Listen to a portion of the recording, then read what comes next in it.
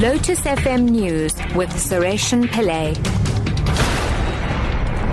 11 o'clock, good day. Johannesburg motorists have been advised to avoid certain routes in and around the city centre around 1 o'clock when an anti-xenophobia march is due to begin.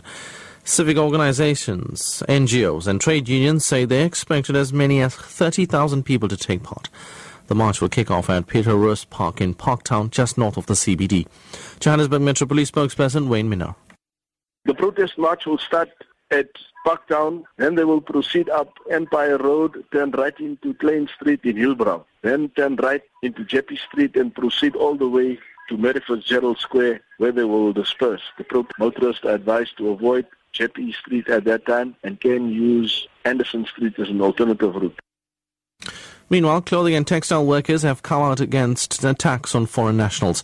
The industry supplies countries such as Mozambique, Zimbabwe and the Democratic Republic of Congo with leather and other material. Economic Development Minister Ibrahim Patel addressed the workers in Pretoria to discourage them from supporting xenophobic attacks. Patel says should the attacks on foreigners continue, the industry will be negatively affected.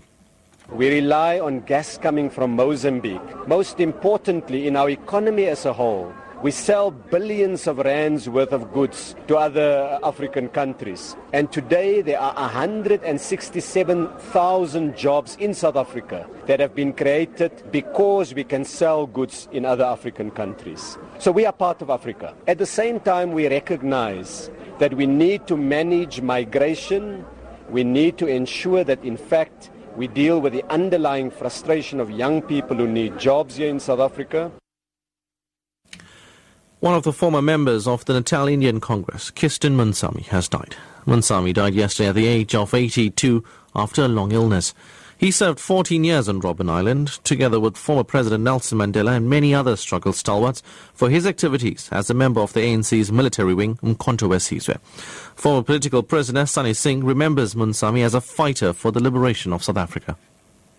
Kisten was, as I said, a very humble, modest person. He never demanded anything. The leadership of the African National Congress had a lot of admiration for him, and of course the rest of us as well. Even in prison, when we contact with the leadership of the High Command, Mandela, and they gave us the respect that was due. But Kisten didn't go out like an opportunist. Singh added that South Africans should learn from the sacrifice that Moonsamy made for freedom. That kind of sacrifice from a leader, we should take lessons, each and every one of South Africa. The sacrifice we made for our freedom. The funeral service of Moonsamy will take place at the Aryan Benevolent Home this Saturday between 1:30 and 3 o'clock. Moving on, Communications Minister Faith Muthambi has commended the SABC for improving its finances. Muthambi was addressing Parliament's Oversight Committee on Communications. Various entities have been presenting their strategic plans to the committee since yesterday.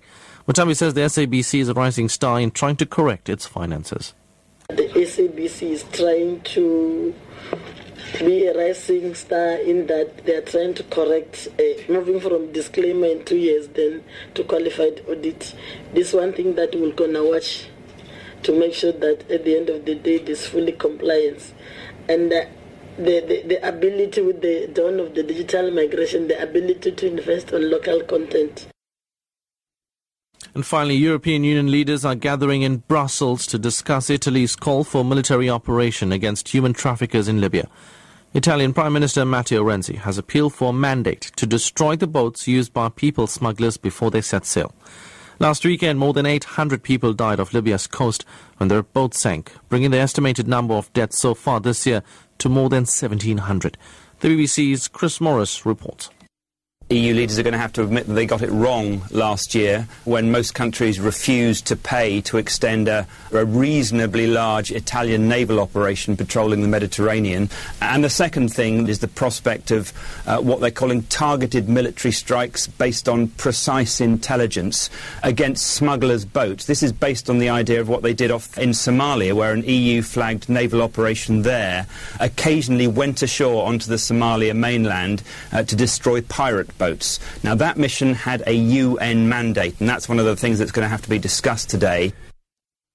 Top story at 11 o'clock. Johannesburg motorists have been advised to avoid certain routes in and around the city centre around 1 o'clock when an anti-xenophobia march is due to begin. Remember, SABC supports the hashtags Say No to Xenophobia and We Are One. I'm SARESHEN Pillay, back at 12 o'clock.